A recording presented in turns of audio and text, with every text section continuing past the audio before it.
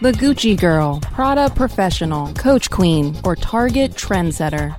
No matter how you describe her, she's the most powerful consumer in the country.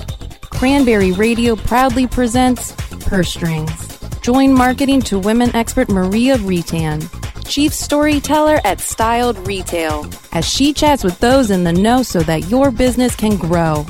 Now please welcome our host of Purse Strings, Maria Retan. I'm Maria Retan. Thanks so much for joining me today. You can catch Purse Strings right here every Tuesday at 3 o'clock Eastern Time. Each and every week, you'll learn how you and your company can corner the market on the most powerful consumer in the country, the 51% of us who control more than 80% of all the spending, the woman. Well, first up, an article by Gavin O'Malley on Snapchat. You may have seen this. Snapchat's debuted glasses. That's right, glasses that record video. Now, this may sound very much like Google Glass. Now, you may remember that Google spent millions of dollars in development and marketing dough before giving up on their glass initiative. Well, apparently now Snapchat has just unveiled what they're calling as spectacles. They're stylish, I guess you could call them stylish, video recording sunglasses that are supposed to retail for around $130. They're going to hit stores this fall, and they are supposed to record 10-second video snippets which are designed to approximate one's natural field of vision. That's thanks to a 115-degree lens that records circular video. Kind of cool, huh? Well, apparently Snapchat, which has just rebranded itself as Snap Inc., has been trying to learn. Again, the price tag is much less than the $1,500 that Google was charging for their glass. It's being sold as a single-purpose device as opposed to multi-purpose like Google was. And really, Snapchat, or Snap Inc., as it's calling itself, is positioned for huge growth. This messaging app is supposed to generate $366 million in ad revenues this year, but it's expected to almost triple to $935 million next year. So it's kind of the darling. However, still with all of that, it only captures 2.3% of social networking dollars, according to eMarketer, and that's despite the fact that it commands 36% of the market in terms of users. So it's hugely, hugely popular, especially with that young demographic, Gen Z, which is, again, Snapchat's reaching them in droves. So that's also why they're very popular. Well, speaking of Gen, not necessarily Z, but young Gen Y, it's our first profile today. Doing single women, early 20s, trend wear. More than 1 million of these women out there in college, for the most part, employed part-time. Of course, no children in the home. They very much keep up with fashion. In fact, fashion magazines help determine the clothes they buy. They buy the latest fashions each and every season. People come to them for advice before buying. They're always the first among their friends to try new styles and to shop new stores. They like to stand out in a crowd, make a unique. They are impulsive shoppers, they say. They spend more than they can afford on clothes. They spend a lot of money on toiletries and cosmetics. They buy on the spur of the moment, and they, believe it or not, they say they're not any good at saving money, probably because they're out there shopping all the time. They are ambitious, wanting to get to the top of their career and making money as an outcome of that. They love to look at brands. In fact, they will always known brands, so they're very conscious of the labels they're buying. So at retail, they're shopping at Nordstrom, BB, American Eagle, Banana Republic, Victoria's Secret, and Express. Buying Gucci, Kenneth Cole, and Prada are among their designers. You can intersect them reading Cosmopolitan, Allure, Glamour, Elle, InStyle, Vogue, and Us Weekly. They're watching VH1, Adult Swim, Comedy Central, and they're online a lot, many of those same types of outlets. My guest today, ironically, knows a lot about this snapshot of a reverse it about, 40 years, and a babe, if you will. Helen Gurley Brown was kind of the first of the feminists to start to rise through the ranks, and you may know her from her very popular book at the time, Sex and the Single Girl. She also, along with her husband, reimagined Cosmopolitan into the magazine that you know today. Well, Brooke took a lot of time in writing a book about Helen, and it's called Enter Helen, The Invention of Helen Gurley Brown and the Rise of the Modern Single Woman. Knows what she's doing. She's an author and a journalist, writing for magazines like Allure and Glamour and Marie Claire, the New York Times, and the LA Times. Her first book was called The New Kid for Immigrant Teens, and it won an award back in 2012. She teaches nonfiction writing at Smith College, and she is going to be at the Miami Book Fair this November talking about her book. I'm thrilled. Purse Strings. We'll be right back after a word from our advertisers.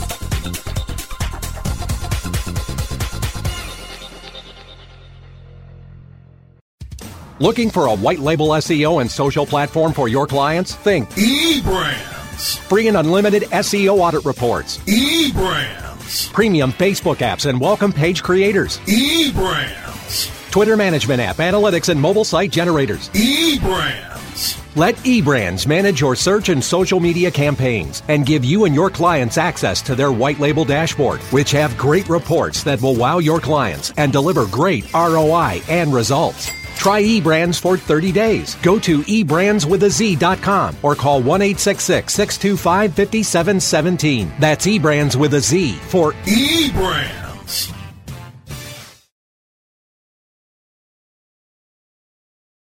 Are you paying too much for your paid advertising, or have you quit altogether because it seemed like a huge waste of money? Studies show that companies waste 25% of their PPC spend on average.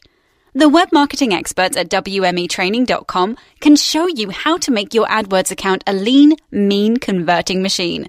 Whether you're just starting out or want to take your skills to the next level, we have a class for you.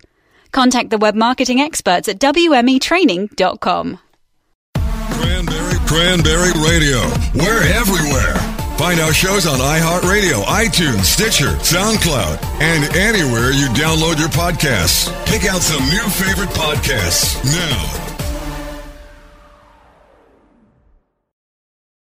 now.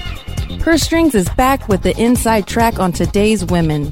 Once again, here's Maria Retan.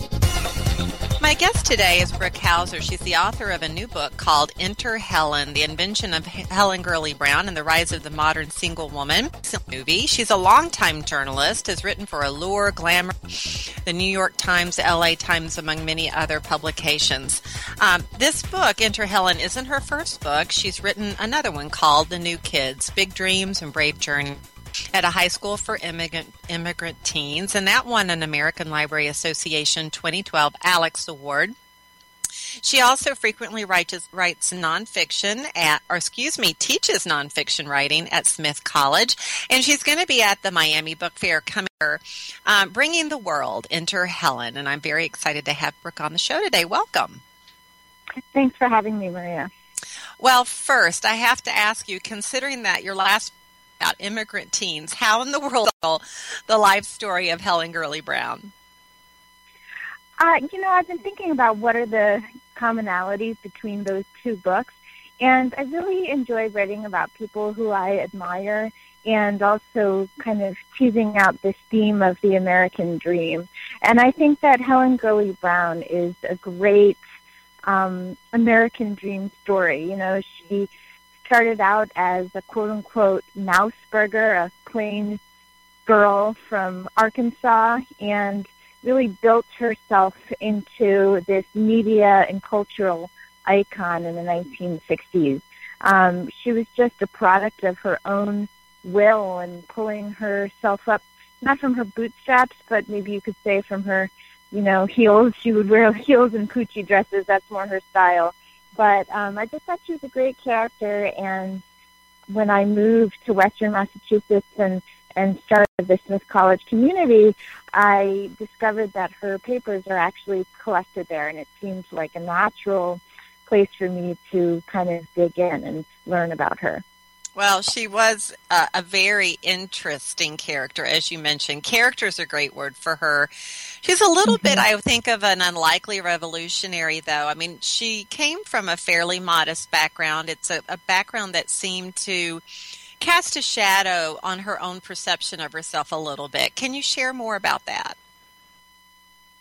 Well, it was fun for me to look into her background because she always described basically being hillbilly and poor.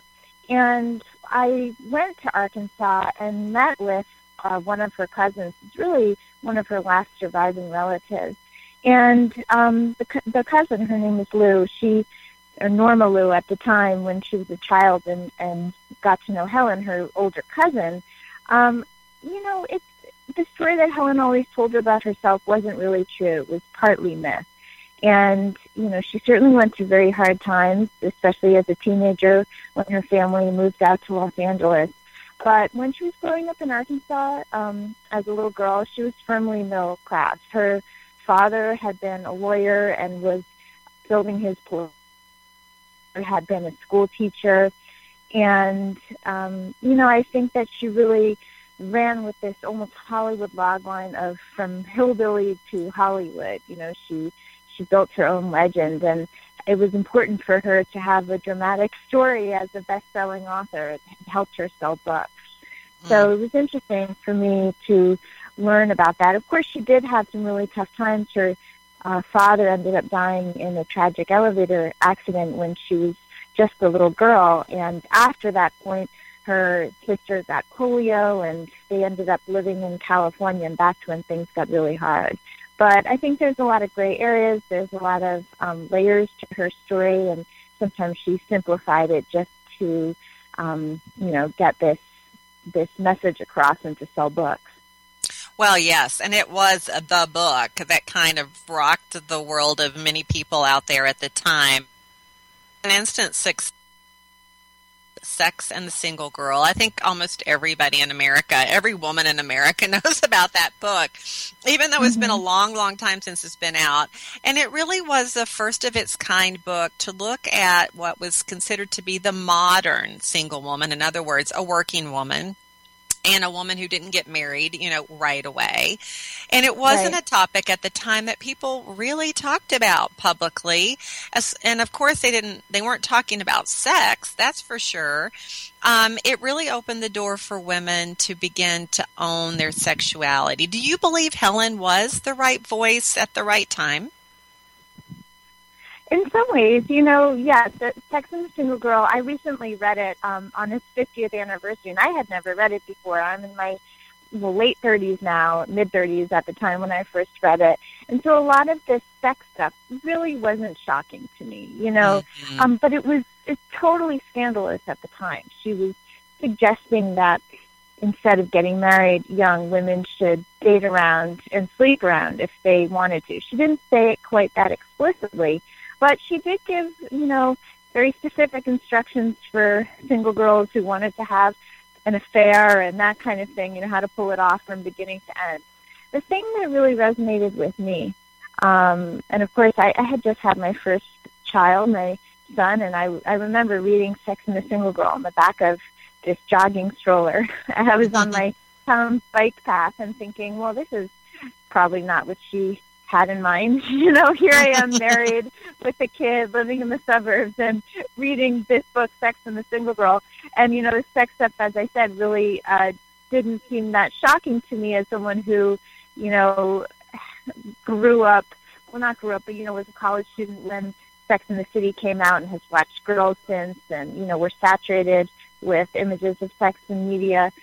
But what did resonate with me was her advice for working women and career women, and how in some ways Sex and the Single Girl, more than a sex guide, was really a guide to becoming an individual, how to, move out of your parents' house, get your own apartment at a time when women really weren't allowed to rent their own apartments without having, someone sign for them, like a father, a husband. How to turn a job into a career, work your way up from secretary into, an ad copywriter like she did or something comparable. How to date around, meet men, eventually find a husband, but in the meantime, how to live a rich and full life. That's the message that she was really trying to get across. And that resonated. She also gave really did have the experience of losing a lot of money in her family when she was young and always wanted to be rich. And so she was extremely frugal to, some people saw it as being a real flaw because she was so obsessive about it, especially in her later years. But I think she had really good advice about, learning how to budget yourself and learning how to prove yourself worthy for a job and indispensable, and eventually how to turn that job into, a real career. Mm-hmm.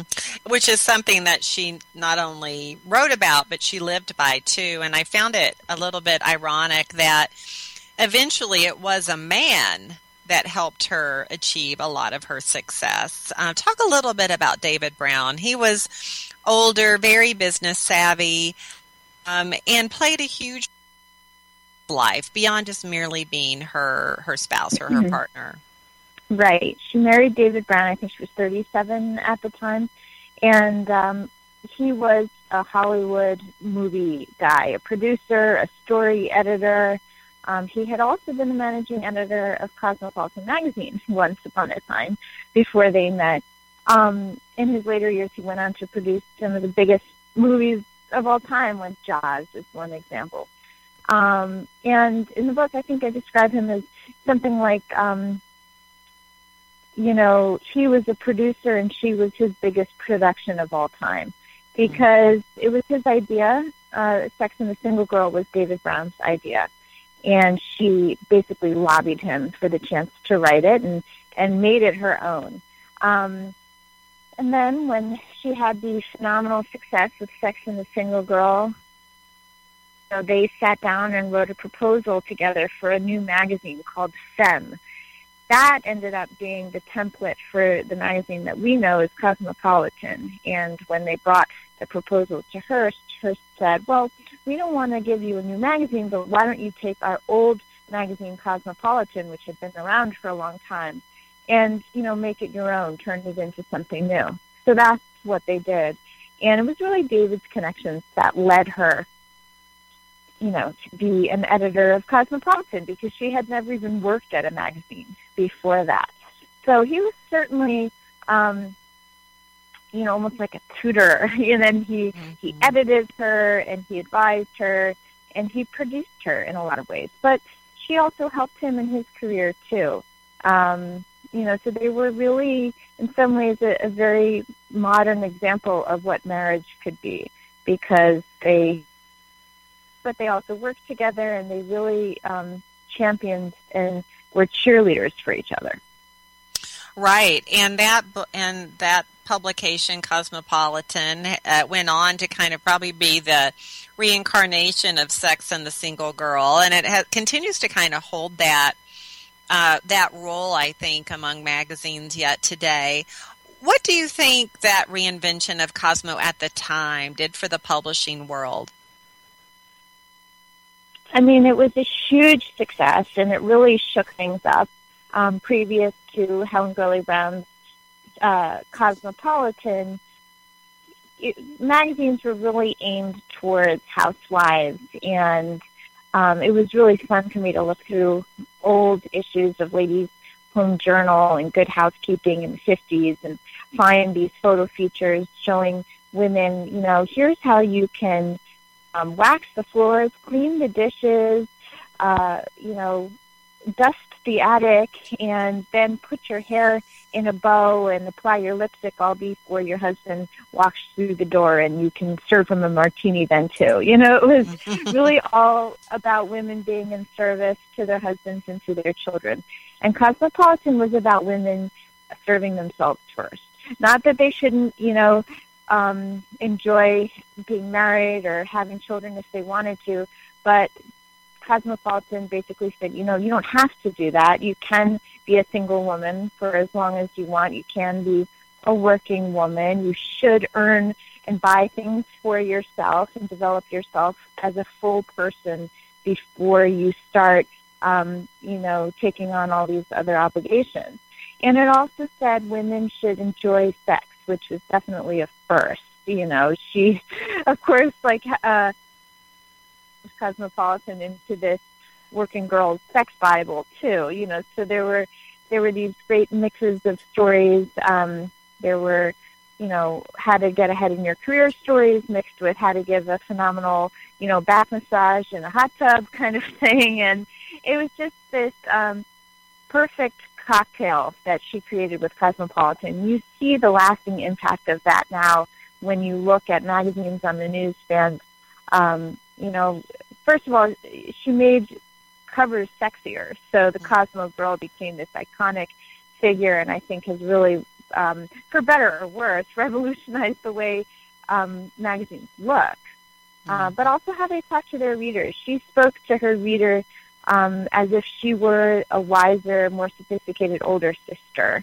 It was a very personal and intimate tone that probably only Hugh Hefner could compete with, and because that's how he spoke to his reader, not as the older sister, but as kind of like, the older, wiser, more sophisticated bachelor friend. And, of course, Helen kind of modeled Cosmopolitan after Playboy to a degree. She really admired Hugh Hefner and thought that he was the genius when it came to creating a magazine.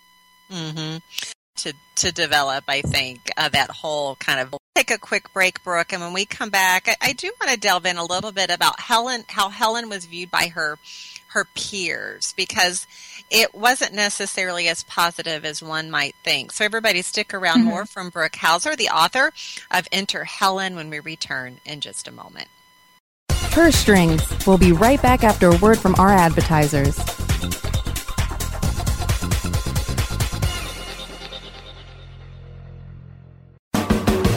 Literature is taking over Miami streets. Between November 13th and the 20th, downtown Miami will transform into a full-week celebration of the literary arts. More than 500 plus authors are coming to share their new work at the 2016 Miami Book Fair.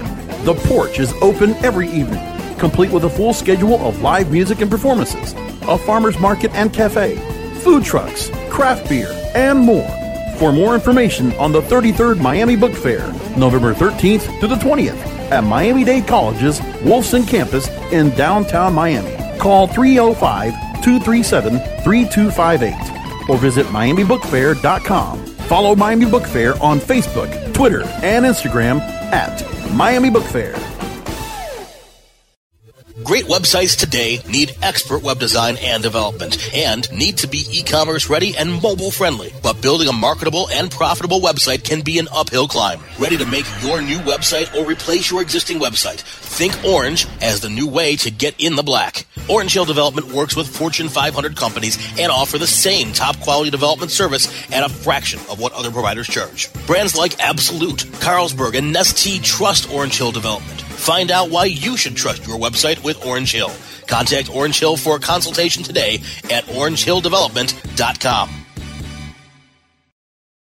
Jamming and spamming, cashing in the clicks. SEO is always in session. Only on Cranberry Radio, cranberry.fm. Purse Strings is back with the inside track on today's women. Once again, here's Maria Retan. Welcome back. I've been chatting today with Brooke Hauser. She's an author and journalist who's written for many publications, national publications, as well as has authored a book on immigrant teens. Her latest book is coming up to be featured at the Miami Book Fair in November. It's called Enter Helen, The Invention of Helen Gurley Brown and the Rise of the Modern Single Woman. And we've been talking about Helen's invention of herself, really, as a young girl moving into kind of becoming the mentor for many of a young woman out there who wanted a career and wanted to kind of live this modern life. It was her book called Sex and the Single Girl that really allowed her to explode on the scene. And then with her husband, David Brown, the reinvention of Cosmo has become her lasting legacy as well.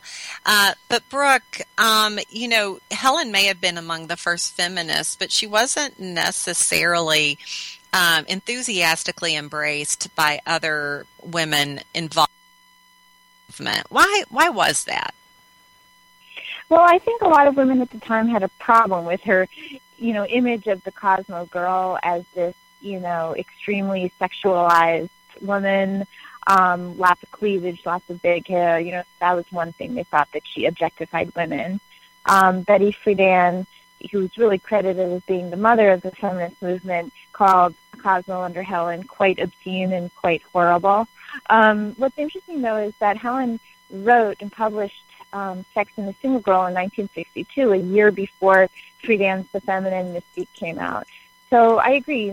I do think that she was one of the first feminists. People have called her a proto-feminist, because she kind of existed before that wave of feminism existed.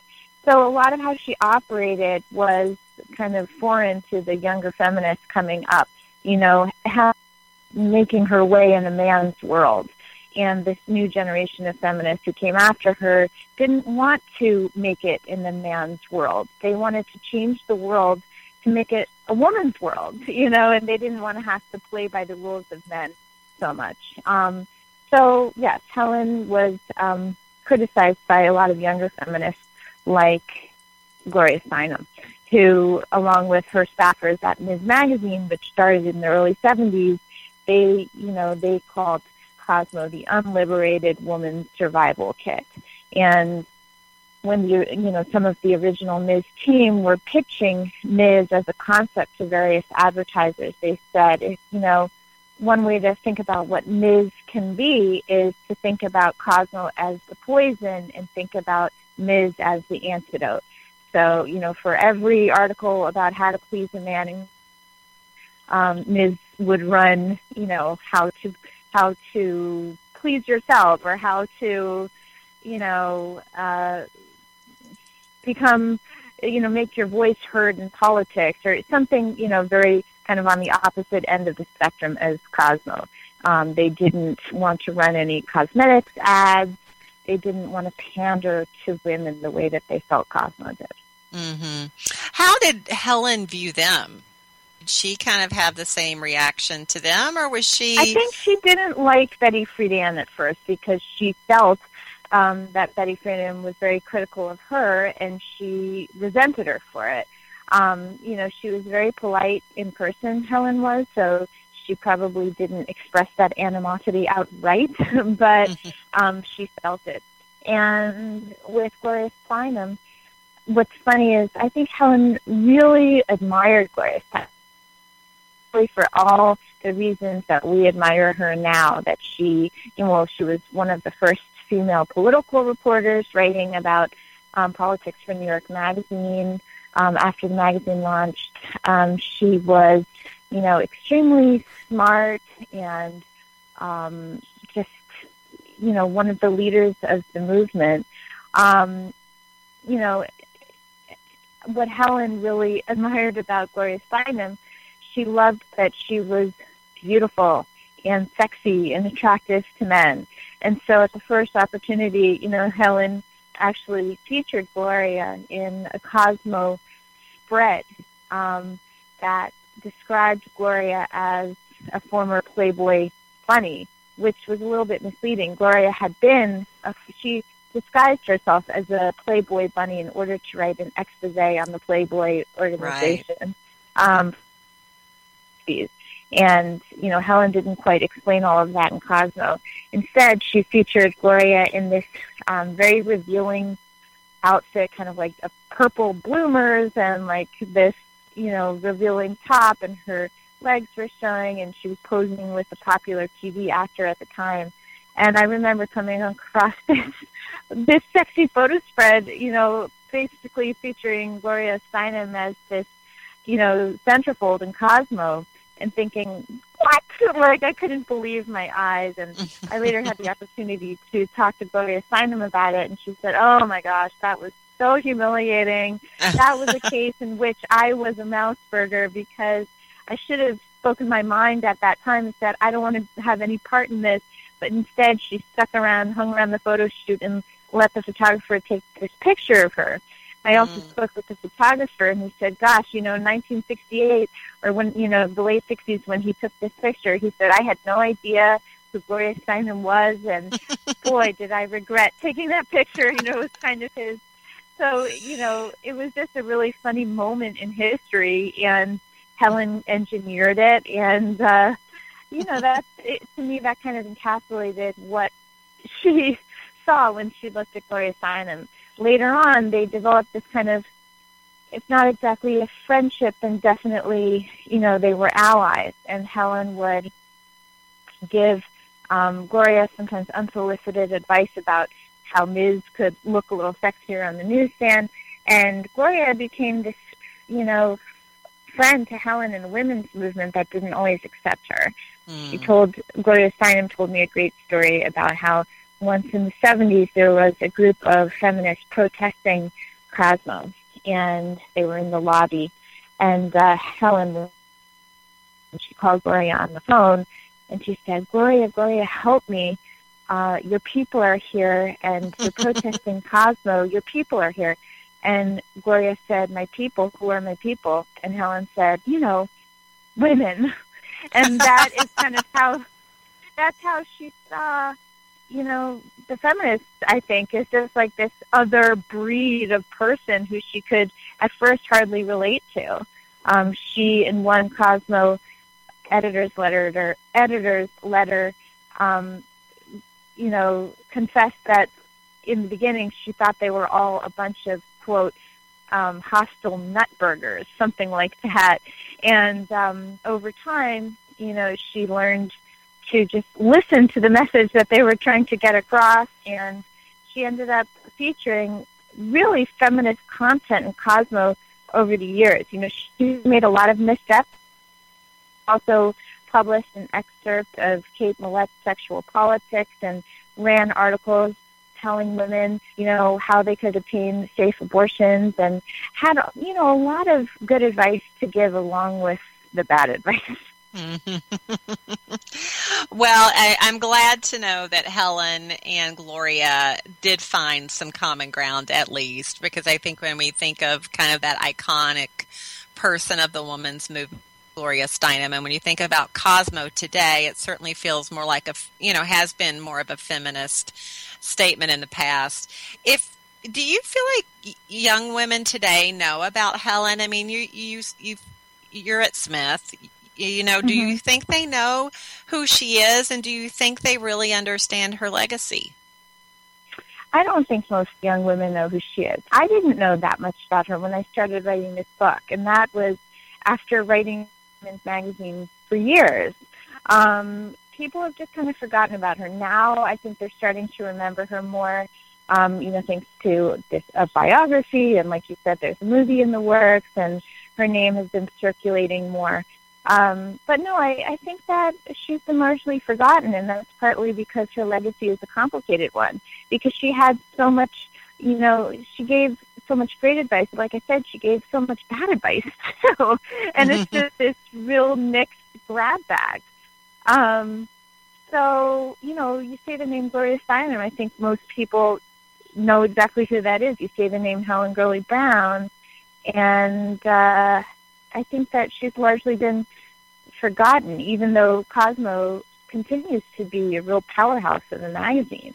Mm-hmm. And in many ways, now it reads more like kind of a dream collaboration between someone like Helen Gurley Brown and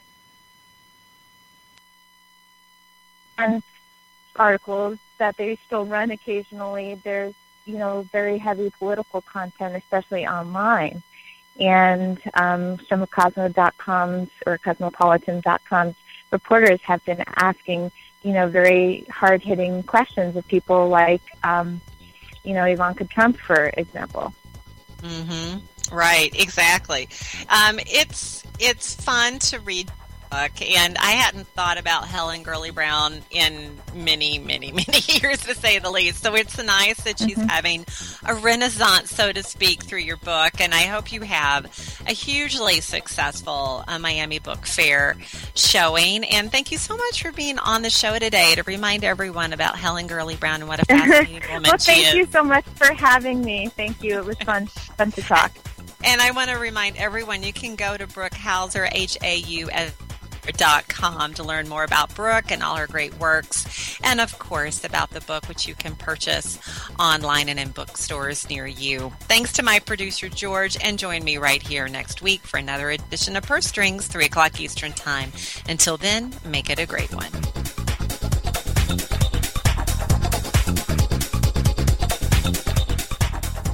The opinions expressed are those of the hosts and their guests and do not necessarily reflect those of the staff and management of Cranberry News Marketing and Cranberry.fm. Rebroadcasts or retransmission of this content without proper consent is prohibited.